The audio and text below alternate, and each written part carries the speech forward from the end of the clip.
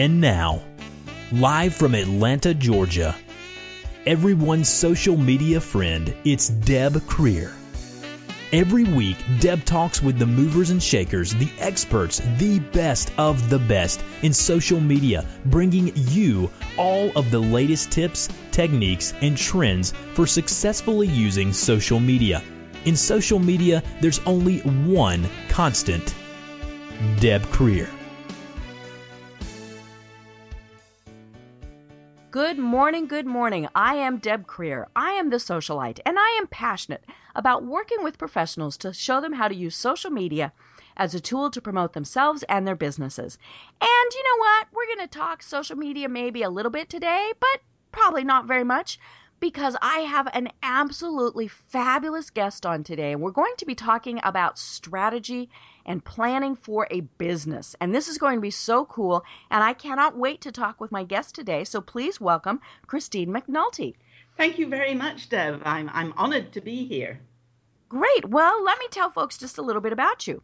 So Chris MacNaulty has 40 years of experience as a consultant in long-term strategic planning for concepts as well as organizations, futures, foresight, technology, forecasting, technology assessment, and related areas, as well as socio-cultural change. Early in her career, Chris began to use workshops to gain leadership commitment to their strategic plans. For the last 20 years, most of her consulting work has been conducted for the Department of Defense. She has provided consulting services for various Fortune Global 500 companies in the United States, the UK, and Western and Eastern Europe for client applications, including marketing, advertising, personnel and human resources, education, and training. Chris has also contributed methods and models for understanding social and cultural change, and at the request of several of her clients, she is now offering coaching in change and transformation, as well as strategic consultation. She was elected a Fellow of the Royal Society of Arts, Manufactures, and Commerce in 1988.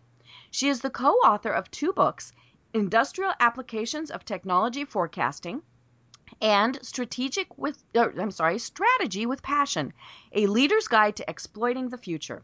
Chris has written many monographs and papers and is a frequent speaker at conferences. So again, please join me in welcoming Chris MacNaulty. Thank you very much, Deb. Great. Well, let's just really jump into this, because you talk about how to that you need to strategically plan. And I think so many businesses might initially develop, maybe a marketing plan or a kind of a plan, and then they get really busy and they don't come back to it. Or if they do, they spend a half an hour and they update the numbers in it or things like that. And you have a passion, hence the reason for the book title, Strategy with Passion, to really think about this strategically. So tell us more about that. Yes, it's really interesting because everybody starts out with some kind of a passion about their business, at least generally speaking. Right, or they wouldn't do it. Or they wouldn't do it, that's right. And so they have this vision of what their product or their service or their products and services might actually be. But as you say, they get very busy. They focus on today and what's happening today, and they forget about the future. The problem with that is that the environment in which they're operating is changing all the time. And in fact, today we are getting increasingly rapid change, from all kinds of different directions, whether it's technology or the economy or the political scene or what's happening in society. And so people need to be aware of that, because they could lose their business overnight if they don't plan appropriately. Right. Or they could be missing out on all kinds of different opportunities. And one of the things about it is that, most people, once they think about their business area or their, whether that's products or services, they think, of course, this is going to go on forever. And we can't envision things that might come along and be competitive, or people who might come along and be competitive. And so their whole view of the future is extrapolation from the past. And the problem with that is that people can get blindsided so easily if they don't think further ahead. Now, what do I mean by all of this? I mean, for instance, we could say, and this is an example I might give in a little more detail later. But we did a huge project on the home of the future. And many people, when they think about the home of the future, even though it's the word home, they think about the house of the future. Right. And so they think about the design of the house, they think about the materials from which it's made, the construction techniques, the infrastructure, so all the services, the utilities, and so on. And they think about, appliances and those kinds of things. But it's all about the actual gadgets, whatever they are, the things, the technologies. And so they assume that if we think about the future, then we should think about all of those items separately.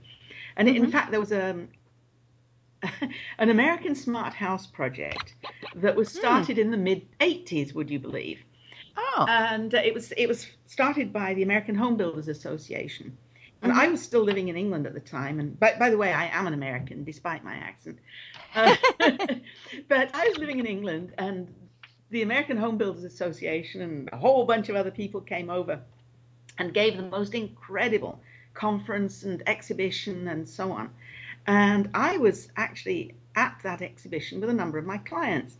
And we listened to all of this amazing technology. I mean, bear in mind, this was 30 years ago. And we were talking about being able to use your phone to call your home and tell it to do things like turn on the air conditioner or turn it off. Wow. Or turn. And that was just totally foreign back then. You know, people would have never thought you could do that. No, that's right. But this was what they were talking about. But you can imagine 30 years ago, especially in Europe, this was really weird and way out. And at the end of the conference, I was in the bar with a number of my colleagues, clients, and they said, well, you know, this is all very interesting, but who the heck would want to live in a home like this? Right. And so, I mean, none of us could imagine it.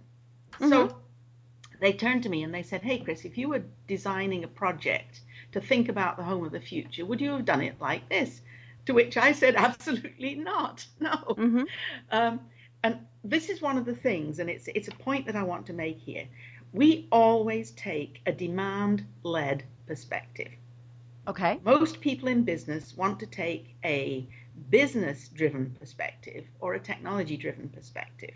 But the problem with that is that you get those situations like the one I just mentioned, where somebody said, well, this technology is phenomenal, but who the heck would want to live in a place that had it? Right, and we're not going to plan for it. Right. So they said, why don't we, so I said, well, why don't we think about a demand-led approach to the home? You know, why do people actually need a home except to keep the weather off? And so we actually thought about the home in terms of what people do in their homes. You know, we were able to divide them up into three big categories. We had leisure, because people do a lot of leisure activities in their homes, or they prepare in their homes for leisure activities elsewhere. Then there's work, and that could be working from home, doing whatever you do for work from home. Right. And then also maintenance. And the maintenance includes the maintenance of the home, the garden, and the people.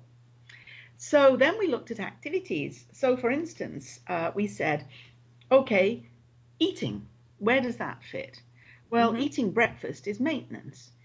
Right. But eating at a weekend with having friends by and having a nice dinner, that's leisure. And so we were able to sort of think about those kinds of things. Now, using our social model that you mentioned when you read out my bio, we were able to look at three big groupings in the population. And we called those three big groupings sustenance-driven people. And that they were down at the bottom end of Maslow's hierarchy, if you remember Maslow from school days. They just need food and shelter. Right. Well, perhaps a little bit more than that. They want to belong and so on as well. But then there are people that we called outer-directed, and they spanned the esteem needs. They were looking for the esteem of others and developing self-esteem. And then there were people we called inner-directed, who were pushing towards self-actualization. Okay. And so we developed three scenarios. And if people are not so familiar with what scenarios are, basically they're pictures of the future. Okay. And you tell stories around those pictures of the future. So we had these three big scenarios: sustenance driven, outer directed, inner directed. And then we were looking at the home through these lenses of leisure, work, and maintenance. Mm-hmm. And so in the end, we brainstormed many ideas from a demand-led perspective, saying things like, well, if the inner directeds are looking for a new home in an urban area, or if they're looking for an apartment, or if they're looking for a home in a rural area, and they have these kinds of activities that they want to perform there, leisure, work, and maintenance, what would their home need to look like? Mm-hmm. We had 16 companies involved, everything from construction to electronics to utilities, bathroom fixtures, and so on. And we brainstormed what a home would need to look like to accommodate all these things. And we did that for each of three scenarios. So if you can imagine three overlapping circles, one for each scenario, we actually came up with a total of more than 7,000 new ideas for products and services and materials and technologies. Wow. And right in the middle of the overlap between these three circles, we had 2,000 ideas, which meant that those were really very robust because they were appropriate for all the scenarios. Right. And of those 2,700 cut across industry sectors, so they would never have been thought of by a single company or a single sector. Mm-hmm. So you can imagine the opportunities for thinking about the future that these ideas generated. Right. I mean, for each of the 16 companies that were involved, I mean, they were able to take away hundreds of ideas for new business. Right. And some of them were really quite different from their normal approach. So if we'd stuck to a conventional view of a house and we'd thought from a technology push point of view, we wouldn't have got anything like that number of opportunities, you know. So I'm always looking for new opportunities for business. Well, and in your example, I would imagine like cell phones would have been one where, back in the 80s, people thought a phone was to make phone calls. Hello. Absolutely. But with your forecasting, you were thinking, okay, it can turn the lights on and off. It can turn your security system on and off. Right. It can control the temperature in your house. So, then those companies think, oh my gosh, we need to start developing those applications or we're going to get run over by somebody else who does. That's right. But however, there's another slight problem here, because if people know about the Internet of Things, which of course has become very popular over the last 3 or 4 years, the Internet of Things is doing, or the people who are involved in it are doing exactly the same thing as the American Home Builders Association. In fact, I actually wrote an article called, "Is it Deja Vu All Over Again?" to quote Yogi Berra. Because they're taking a technology push approach without saying, what do people really want? Right. And when you actually think about all the potential security problems, privacy problems, and the potential for something going bad, then the Internet of Things, the way it's being thought about at the moment, is as bad as the American Home Builders Association thinking about the house of the future. Right. So, we need to keep moving. The technology is enabling us to do all kinds of things, but will people want it?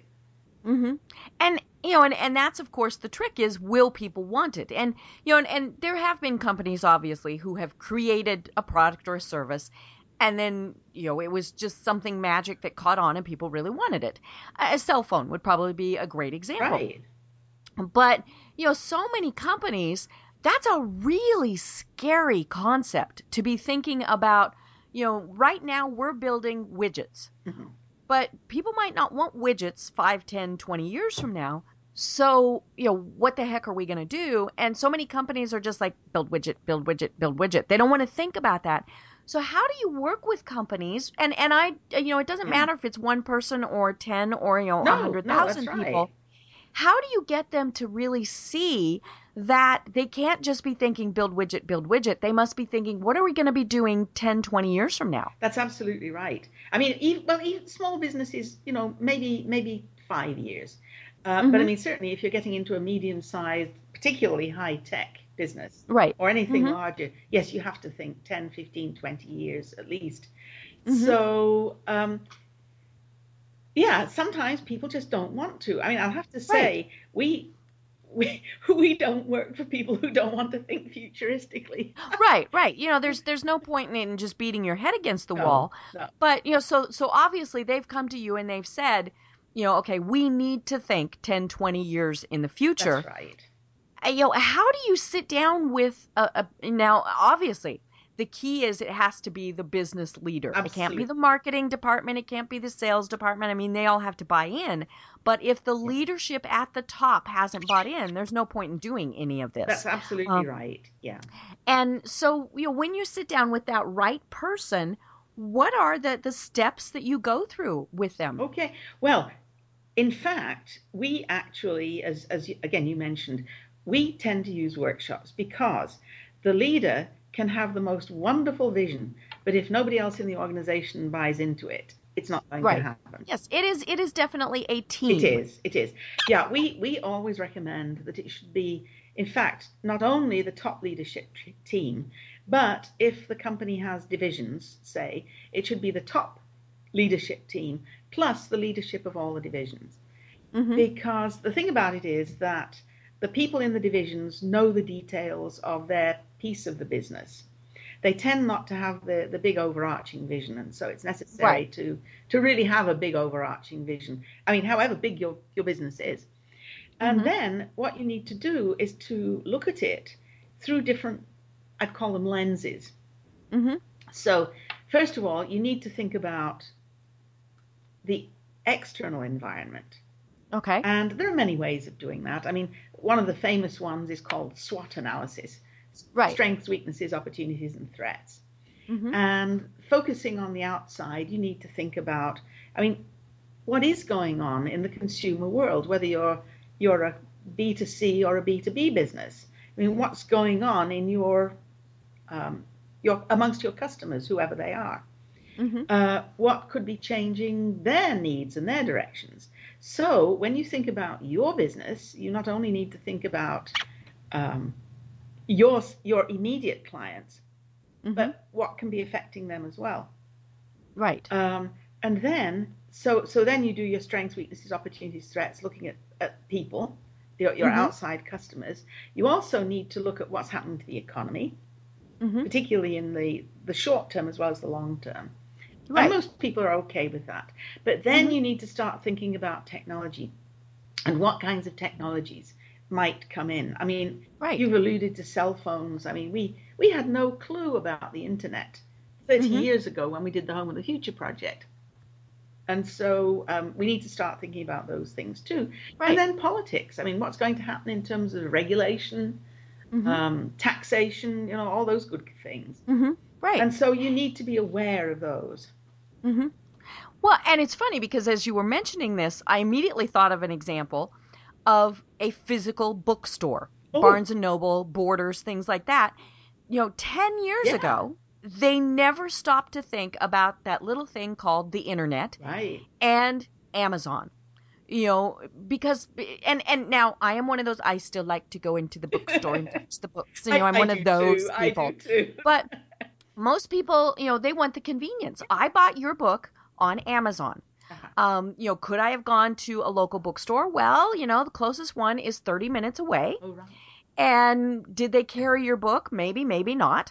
But with, like 3 clicks on the computer, I could buy your book and it would be here tomorrow. Right. Or better yet, I could order the Kindle version and I have it immediately. Absolutely. And that's where so many companies, they didn't think about the fact that people wanted convenience. They certainly didn't think about the technology, that it would even be possible. No. And, heavens, now we have drones that are delivering these things, and so, all of those things.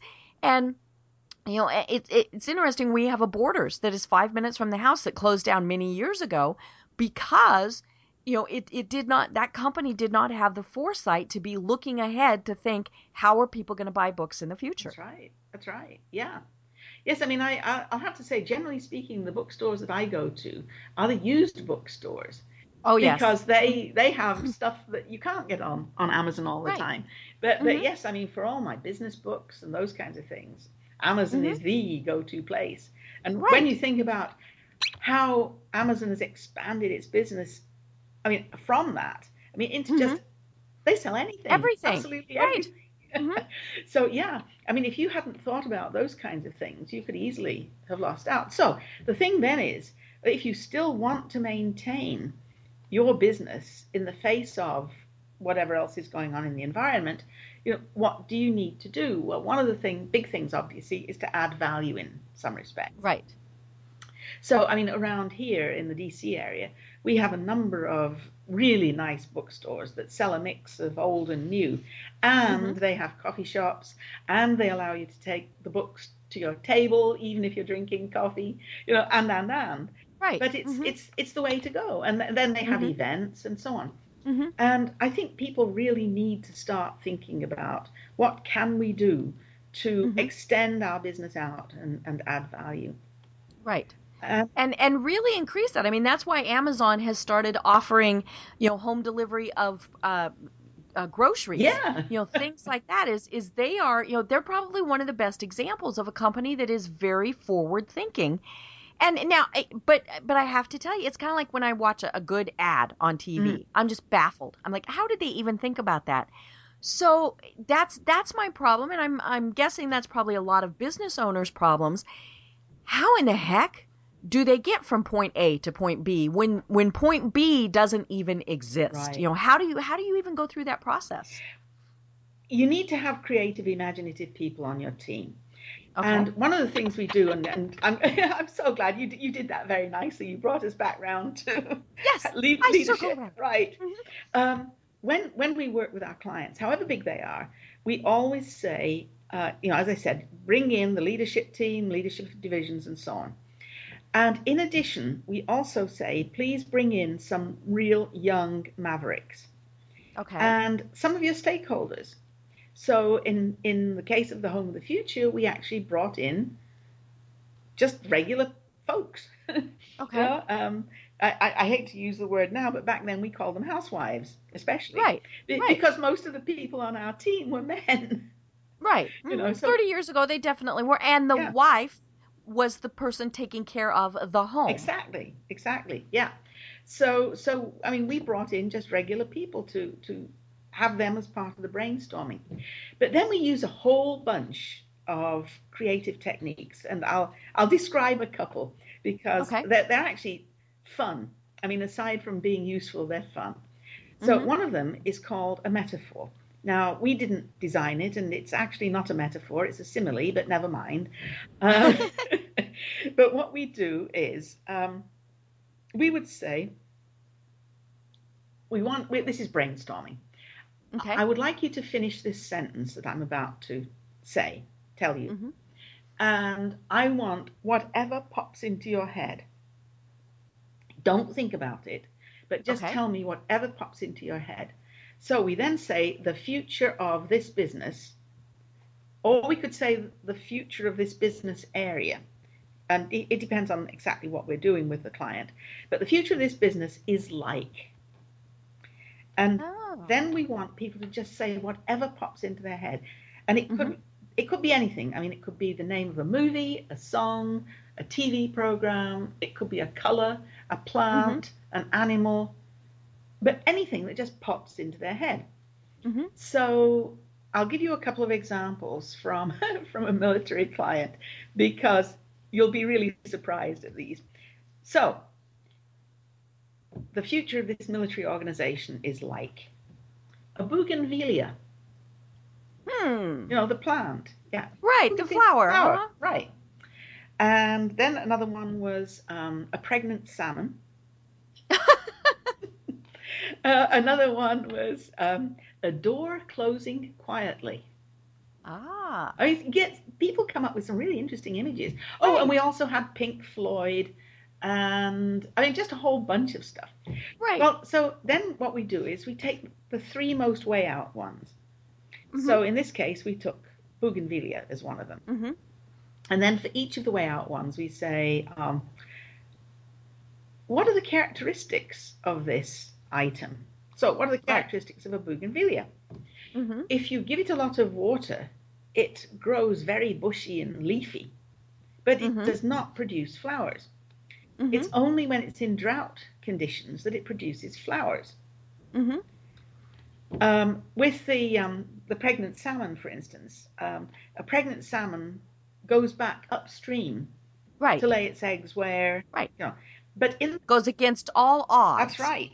And at the same time, the eggs start to feed on the salmon's flesh. So then we say, okay, so what are the characteristics of that? So it's that it needs to go back to its roots by going upstream. It needs to be willing to be consumed by whatever the new life is. And it should not try to hold on to it, because otherwise it won't benefit the future generations. Eventually it has to release it. Exactly. And so then, having done this with three of these, we then say, okay, what's this telling us about this organization? And it's amazing what insights come out of that particular creative technique. So, I mean, for instance, the bougainvillea, it was, it's absolutely true. We actually do a lot better when we're short of funds. When we can't afford all the material and equipment that we need, we're much more innovative. And in fact, we actually have one organization that said, hey, rather than moaning and whining about budget cuts and all the rest of them, let's look forward to them. Because we can become more creative and innovative. It's going to force us to do that. Exactly. Yeah. So these kinds of techniques. Well, then the next one that we frequently use right after that one is, it would be ideal for the future of this organization or the future of this business if, and then we brainstorm around those. Okay. And by doing that, people are not looking at the business in terms of where it is now. They are actually focused on, it would be ideal for this if, and we tell them to be just as futuristic as they can possibly be. And of course, since we've got young mavericks in there, who will be the next generation of business people, they really are quite willing to get out of the box. And then finally, we sort of start to pull these ideas in and say, well, okay, we've come up with all these amazing things here. Now, what do we need to do today to encourage the growth and development of these? And the thing about it is that since you've got all the leadership involved, they're actually willing to say, yeah, this sounds like a really good idea. Or maybe we should be heading in this direction rather than that direction. And so we find that it takes a little while. I mean, generally speaking, it takes 2 to 3 days of this brainstorming. And frequently, a lot of people, especially engineers and finance people, say, when are we going to get on to the real work of this? We need numbers. Yeah, exactly. And we say, hang on, that comes next. But what we really want you to do is to give your wholehearted attention to thinking futuristically. And then we sort of say, okay, now, what have you got today that could take you down this direction? Because a lot of people say, oh, well, that's all very well for large organizations that have got large staffs and plenty of money and so on and so on. And we say, no, take a look at what you've got today that's already beginning to move you in that direction. And how can we build on that? And so what we try to do is to bridge between where they are and where they feel comfortable with the future where they feel pretty uncomfortable, at least at first. One of the things that we get them to do, by the way, is we right from the very start, we build what we call a war room. And the idea of this is that we capture every little thing that they come up with as we go through this process.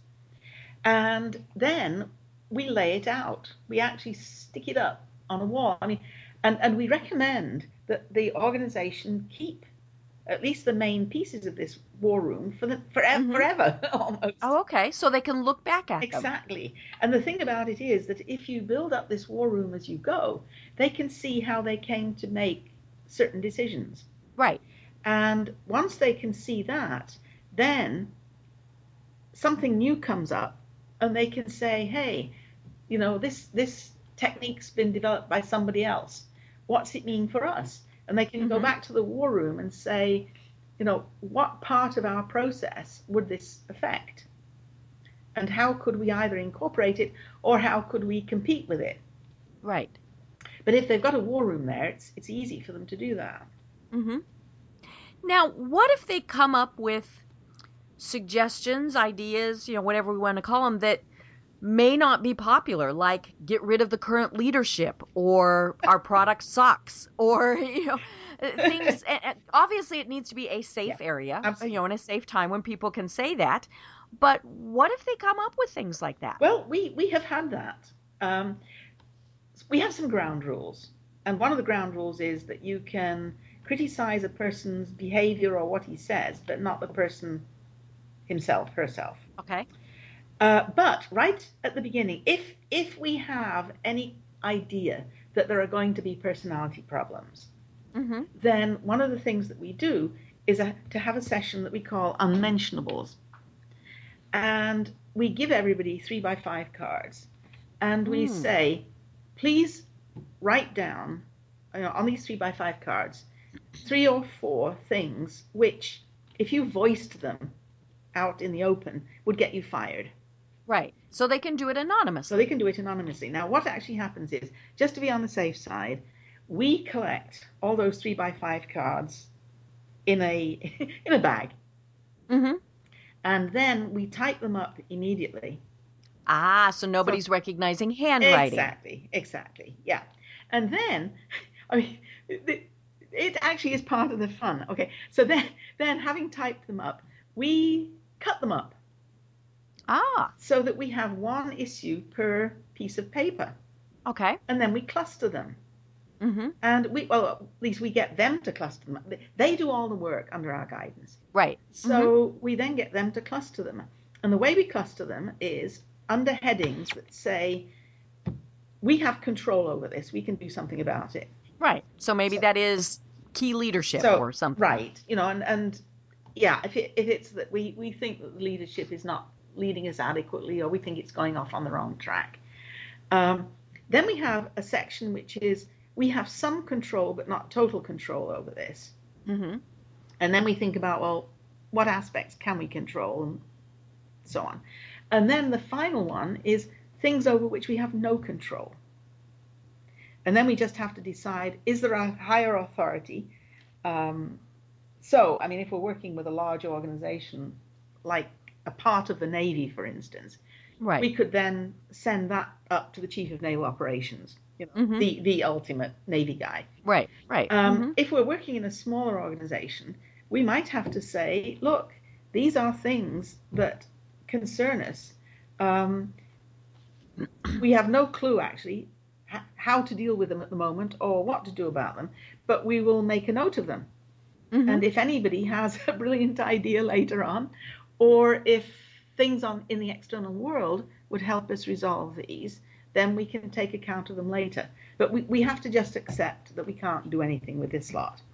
Okay. And so, but what we find is that by doing that, we actually had one guy who said, well, you call these unmentionables, before we started this section of the workshop.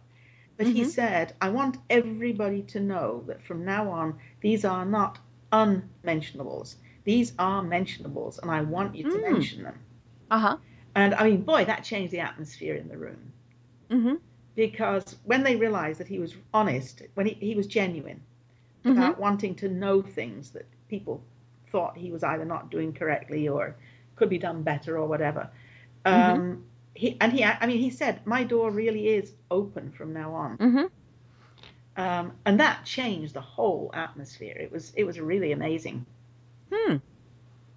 So the thing about it is that when we have these workshops, everybody is kind of elbow to elbow. And we also use a lot of, visual aids, where we have scales and we get them to stick sticky dots on scales to see how well they're doing and so on. And that requires them to actually literally jostle each other's elbows in order to get the sticky dots stuck on the paper.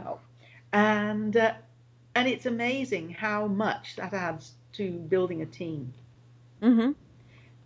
Now, you mentioned the gentleman who said, hey, everything is open for discussion. Yeah. He was clearly a good leader. Yes. What makes that good leader? Because we've all probably been a part of an organization, and I don't care, what size it is or where it was, where the key leadership, whether it was, the actual CEO, CFO, department manager, where they were not good leaders. Yes. What makes a good leader? Oh, I devote a whole chapter to that in the book. Of course. But, which is in Strategy with Passion. So read the book. Right. No, actually, there are several things. The first is that the guy has to be competent. Mm-hmm. Or gal. I beg your pardon. Yes, I I started it though by saying guy. So, well, I have to confess, most of our clients have always been male. Well, you did mention that you work with the military, That's so true, okay. Yeah, but anyway, so the person really needs to be competent, and one of the problems in many organizations nowadays is that it's frequently they put people like lawyers and accountants in charge as CEOs. And they may be really good at legal affairs and money, but they may not understand anything about the actual products or services. Right. And so that's a problem to begin with. Mm-hmm. But then secondly, they do need to be people. Mm-hmm. Right. And now one of the things is people talk about we need to have loyalty, company loyalty. And generally speaking, that's a leader, a poor leader, who says everybody's got to be loyal to me. In fact, the greatest loyalty is down the chain. Where in fact the leader needs to be loyal to all the employees. Mm-hmm. Because if the leader is not loyal, I mean, one of the ways you can recognize this is that the leader will always take responsibility. Mm-hmm. Even if it's somebody right down in the lowest levels of the organization that's done something wrong, bad, whatever, made mistakes. I mean, generally it's mistakes. It's not deliberate. Right. But the leader has to take responsibility. I mean, whoever it is can't blame the person that made the mistake because maybe they weren't trained appropriately. I mean, maybe they need to be reprimanded in some way. But this is the other thing. A good leader will reprimand in private. Yes. Never. And teach at the same time. And teach, absolutely. Absolutely. Yeah. So, I mean, that's another element. One of the key elements is that the leader needs to know himself, herself. Mm-hmm. And most people don't. I mean, because I come from a military background, at least recently, we're always quoting Sun Tzu, who says, know your enemy and know yourself. And if you do, you'll win 100 battles. And most people seem to think that what that means is know your enemy. So you need to know who they are, what they're capable of, what their weapon systems are, how many aircraft and aircraft carriers they've got, and. And then know yourself is know the same things about yourself. Right. Have you got enough machines, equipment, and blah, blah. That's not what it meant at all. Mm-hmm. It meant know yourself from a psychological point of view. Yes. So that you really know who you are. You know what turns you on. You know what hot buttons you've got. And so, in fact, I've actually put together a list of ones that I find are quite critical. I mean, are you an optimist or a pessimist? Mm-hmm. You need to know that. Because is your first response to anything new, oh no, that'll never work. Right. Or is your first response, wow, that sounds like a great idea. Mm-hmm. Because that will frame not only your approach to thinking about whatever it is, but because people will have seen you do it before, they will know how to frame things so that they will get more of a response that they would like. Right, right. They will know that they'll get your support or your accolades if you give the same response. So if they're the person that is always, this is never going to work, then your sales team is going to be this is never going to work type of people. That's right. Yeah. And then things like, am I an observer, a reader, or a listener? Mm. How do I want information presented to me? Mm-hmm. And I mean, I'll have to say, I'm an observer in that I'm visual. I'm very Okay. visual. I'm really not Mm-hmm. auditory. So, in fact, right this minute on this call, I've got my eyes closed. So you're envisioning it. So I'm envisioning it. Yes, because I find the other thing is that if it's purely auditory, I can get distracted by visuals. Okay. So, I can be looking around in the room that I'm in and looking outside and seeing what's happening, and I can get distracted. So, in order to be auditory, I have to close my eyes. Okay. Then there are people who really want to read, Mm-hmm. and they want their information presented so they can read it. I'm a bit like that too. Mm-hmm. So the more you understand about these kinds of things, then the more you can actually tell people what you need. I mean, Mm-hmm. again, in the armed forces, there will very often be a commander's intent or a commander's philosophy. And in the commander's philosophy, the commander is expected to write down all the things that he or she thinks will be useful to their subordinates. And I mean, these can even be things like, what are the things that really irritate me? Because the more you know about those, hopefully you won't do it. I mean, I Right. have to say, for me, punctuality is absolutely critical. Mm-hmm. I really don't like people who are late or who miss deadlines. Mm-hmm. And in my company, people got to know that. Right. And so they were always punctual. Because I see that as a lack of respect. In fact, it was interesting. We had a client once upon a time who said, one of my key company values is respect for others. And it turned out he was always late. So he did not have respect for others. Well, he didn't realize that being late was disrespectful. Right. Until we pointed it out. And then he went, oops. Yes. So again, you need to think about how am I, what is it that really engages me and what disengages me, and what can I do about it, and what can my people do about it to minimize the disengagement. So really thinking about who you are from a psychological point of view is a very useful device. Mm-hmm. Well, and what I love is that when you're bringing in these kind of external's not really the right word, but that's how you get the passion, because you're no longer dealing with just the numbers. You're dealing with all of these other concepts that are so very important to the business. Absolutely, absolutely. And I mean, along with, I call it head and heart, or sort of strategy with passion. And the thing is that everybody can be passionate about something. I mean, there's nobody I doubt there's anybody that's not passionate about something.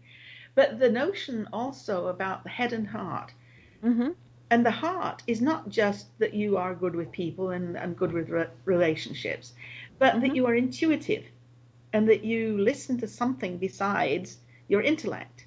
And this is a real key attribute. I mean, Harvard has done studies that suggest that decision makers, when they're making hiring decisions, they will make the decision about whom to hire within 30 seconds of meeting the person. Right. And then they spend the rest of the 2-hour interview rationalizing it, justifying it. Right. Did they shake hands in a professional way? Did they look professional? Yeah. I mean, all of those things that people think really don't matter. Hello, folks. First impressions are key. Absolutely. And we do that also with when we're going to decide to work with somebody or buy from them. Absolutely. It's like, how did they present themselves in those first 30 seconds? Yeah, that's right. And even making non-personnel decisions. Very often your gut will tell you, well, I use either gut or heart, but your intuition will tell you whether you should be doing this or not. And then very often we let our intellect override it. And in all the cases that I've seen where the intellect overrode a major decision, it turned out to be incorrect. Right. So and I think that's where businesses stumble, is they think they shouldn't pay attention to that inner voice. Right. And so maybe they're choosing between, person A and person B to promote. And they're thinking, excuse me, well, person A has the training, they've got the background, they've got the this, they've got the that, and person B has the charisma to do it. But charisma is so intangible, you have to go with the guy who has the education. And, and that's where they screwed up. Yeah. Oh, it is absolutely true. I mean, it's interesting. I was doing some work for NATO, and I was going around a number of countries, and we had quite a lot of people from both the Middle East and Asia present. Mm-hmm. And just out of curiosity, because I'm passionate about this kind of stuff, I said to them, when you make your decisions, do you just make them on the basis of your intellect and your thinking processes? Mm-hmm. Or do you bring in your heart and your intuition? Mm-hmm. And everybody, except the Westerners, said, we wouldn't dream of making a decision without bringing in our heart and intuition. Right. But it was really interesting because the Americans and the Europeans said, oh, no, we're rational. We have to look at facts. Logical. Facts only. That's right. That's right. So it is interesting that most of the rest of the world brings in this other capability, as I like to call it. Yeah. Well, and it is interesting that's how we make our business decisions, because we do think, well, we can't think with our heart. We can't, there's so many decisions that we're going to override because it's fluffy, right, or it is intangible. And, it's like, well, you know what, maybe you really need to rethink that, because that inner voice was saying, excuse me, hello, so pay attention to it. Oh, absolutely. Absolutely. Yeah. Yeah, I do think that's important. And as I said, in the West, we just don't pay enough attention to that kind of thing. Right. Well, now what intrigues me about this is this process works for big companies, but we've got a lot of listeners who are small, maybe even one-person businesses. How can they do this when all they're concerned about is, oh my God, I have to pay the bills? Right. And so how do they really think about planning their business strategy and having a passion while they're doing it? Because they don't have a team to bounce ideas off of. It's just them in their spare bedroom. Right. What the heck are they doing? Well, it is interesting because a few weeks ago I actually gave a friend of mine some coaching, and it took 2 to 3 hours altogether, and it really got her thinking completely differently about the business. Okay. So, I mean, first of all, people can, even if they can't take the time while they're at work, Monday through Friday or whatever, they can think about it while driving to work. Right. They can think about it at weekends, occasionally, anyway. And they can also use friends and colleagues, not from their own business. Clients and stakeholders. Right. Are a good source of ideas. And so you could easily say, hey, why don't you come over for coffee late on Friday afternoon, or a beer or something like that? Because I'd really like to bounce some ideas off you, and provide them with whatever it is, coffee, beer, wine, and cookies. And say, hey, I really want to discuss the future of my business with you. I want to get your feedback on some of my ideas. And it needn't take a long time. I mean, if it is a small business and there's only basically you and maybe nobody else, you can still get people to help. Right. Well, and that's where it's so important to really be thinking about the future. I mean, that's where we see small businesses fail, is they don't think about, is technology going to change? Is the product going to change? The people who provided a service for years that now somebody can do themselves. Right. All of those various things, and so if you didn't think ahead, you're out of business. And if you really are the person who is paying all the bills because it's just you, well, you're truly out of business. Exactly. Yeah, I mean, it is really critical. We went through a phase not too long ago when people said, oh, there's no point in strategic planning because we can't predict the future, so why the heck should we? And I had to say, come on, guys, because we can't predict the future, that's exactly why you need to think strategically. Right. You need to think about options. I mean, Mm-hmm. the future is wide open out there, and there are things out there that could harm you. There are things out there that could provide you with all kinds of opportunities. But if Mm-hmm. you don't think about it, then you're doing yourself a disservice, because Right. you can easily be caught out, or you could miss opportunities.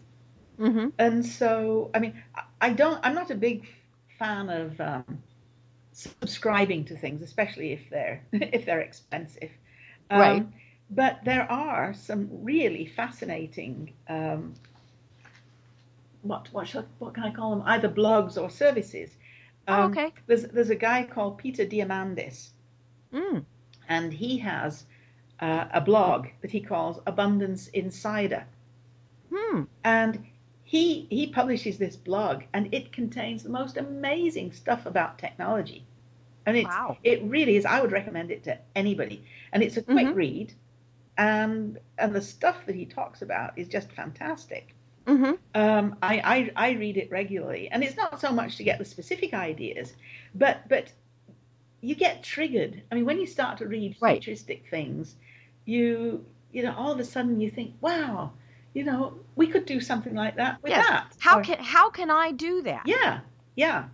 So I'm all for that. There's another one actually that comes out of England called oh, now I can't remember what it is. Oh, of course. Shaping Tomorrow. It's Okay. called Shaping Tomorrow. Mm-hmm. And that's a free thing. You just sign Mm-hmm. up for it. And he covers more than just technology. He covers economics and politics and so on.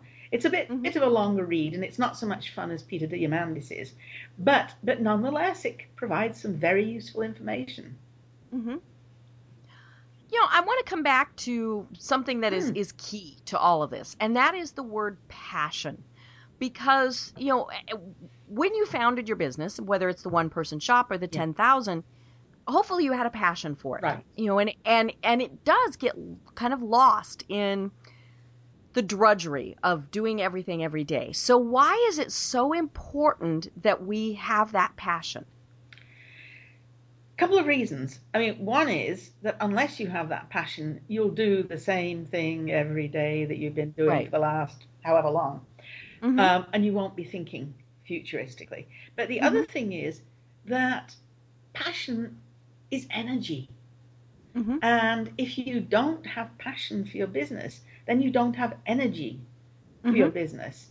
And if you don't have energy, then again, it's just going to kind of wind down like a clockwork thing. Um, and you won't be able to revitalize it.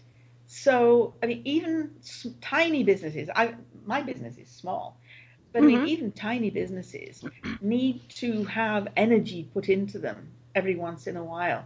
Right. And I mean, I have a number of colleagues, and I get together with them. I mean, they too run small businesses, Mm-hmm. but we get together and brainstorm about stuff.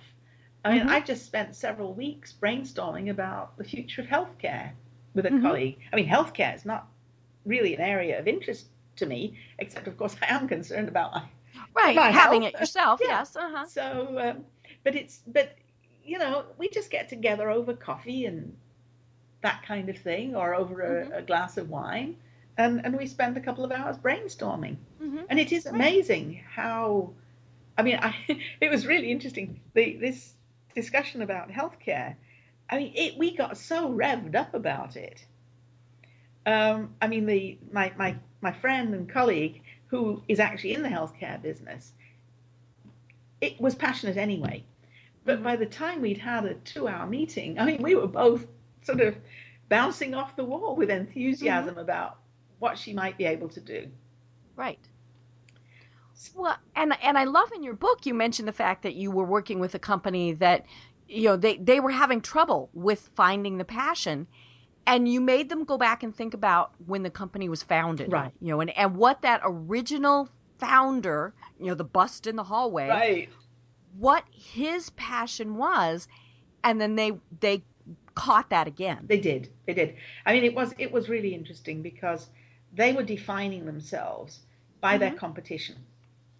And what it meant basically was that they had a whole bunch of lines of business, and in each of the businesses, they defined themselves by their competitors in those lines and reduced their prices, so that they were becoming a cheap Right. both manufacturer and retailer.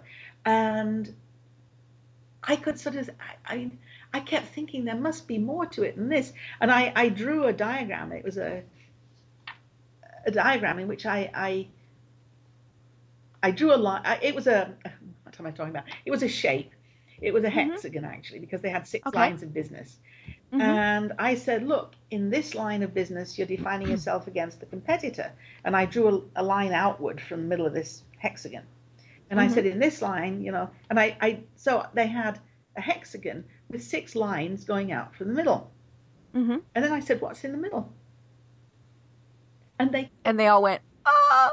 They couldn't tell me. Yeah. Right. And that was when, I was beginning to think, oh gosh, what do I do now? Yes, oh dear. And as I said, yes, we went down to have lunch and passed this bust in the hallway on the way to the dining room. And I thought, oh, that's it. I'll ask them about this founder and what his vision was and so on. Right. Even though this was now about 120 years on. And as soon as I began to ask about the founder and what his vision had been, they got so animated. And so I said, all right, there's nothing that you've said here that couldn't be applied today. Right. It would be different from his from the way his vision manifested. But everything that you have just been talking about around the dining table could be applied today. So let's go back upstairs and do it. Yes. Yeah. And recalling that original passion, I think is what may be critical with all of this. And, even if you are the one person business, why did you start that business? If it really was, gee, I got fired and so I had to pay the bills. Okay, maybe it's time to rethink what you're doing. Right. Because if you don't have that passion, it shows. We've all worked with people that you could tell want to be anywhere than where they are. Oh, it's true. And so why would you want to continue working with them? And so, that's kind of the cool thing about this is you're finding your way back to that passion, or finding a new passion maybe is the other way to do it. Right. Yes, this is where something like this notion of reframing comes in. And by that, it's the difference between house and home. Right. You may not have a passion for a house and all the kind of infrastructural stuff and buildings, but you might very well find a passion for some aspect of the home. Right. Yeah. So reframing actually is something that we always ask our clients to do. How could you see this differently? Yeah. Think about it in a different way. Yeah. Great. Well, Chris, this is so cool. I just absolutely love this. And of course, we're at the top of the hour. Oh. So before we cut off, please tell folks how they can find you and connect with you online. Okay. Well, my website is www.applied-futures.com. Not an underscore. Applied-futures.com. And my email is christine.macnulty@applied-futures.com. Great. I will and I was going to say I'll be pleased to hear from anybody. Great. And your book, Strategy with Passion, A Leader's Guide to Exploring the Future, is available on Amazon. It is. Great. Well, we will have to have you on again because we just have scratched the surface on this. And I think it is very fascinating to go through this, to really think about this. And it really doesn't matter if you're the one person shop or the mini. It is something that I think businesses, because we didn't even talk about the specifics on how to actually develop a plan. No, we didn't. We just got, and so we will definitely have you on again. Oh, that would be great. You have asked some really good questions, Deb, and I really do appreciate it. Thank you. Well, thank you, and I look forward to continuing this discussion. I've been talking with Chris MacNaulty. I'm Deb Creer, and until next week, everyone have a great week.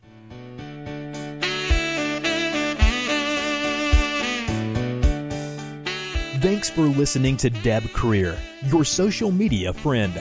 Tune in next time to listen to more great tips, techniques, and trends for using social media. This This podcast is a part of the C-Suite Radio Network. For more top business podcasts, visit c-suiteradio.com.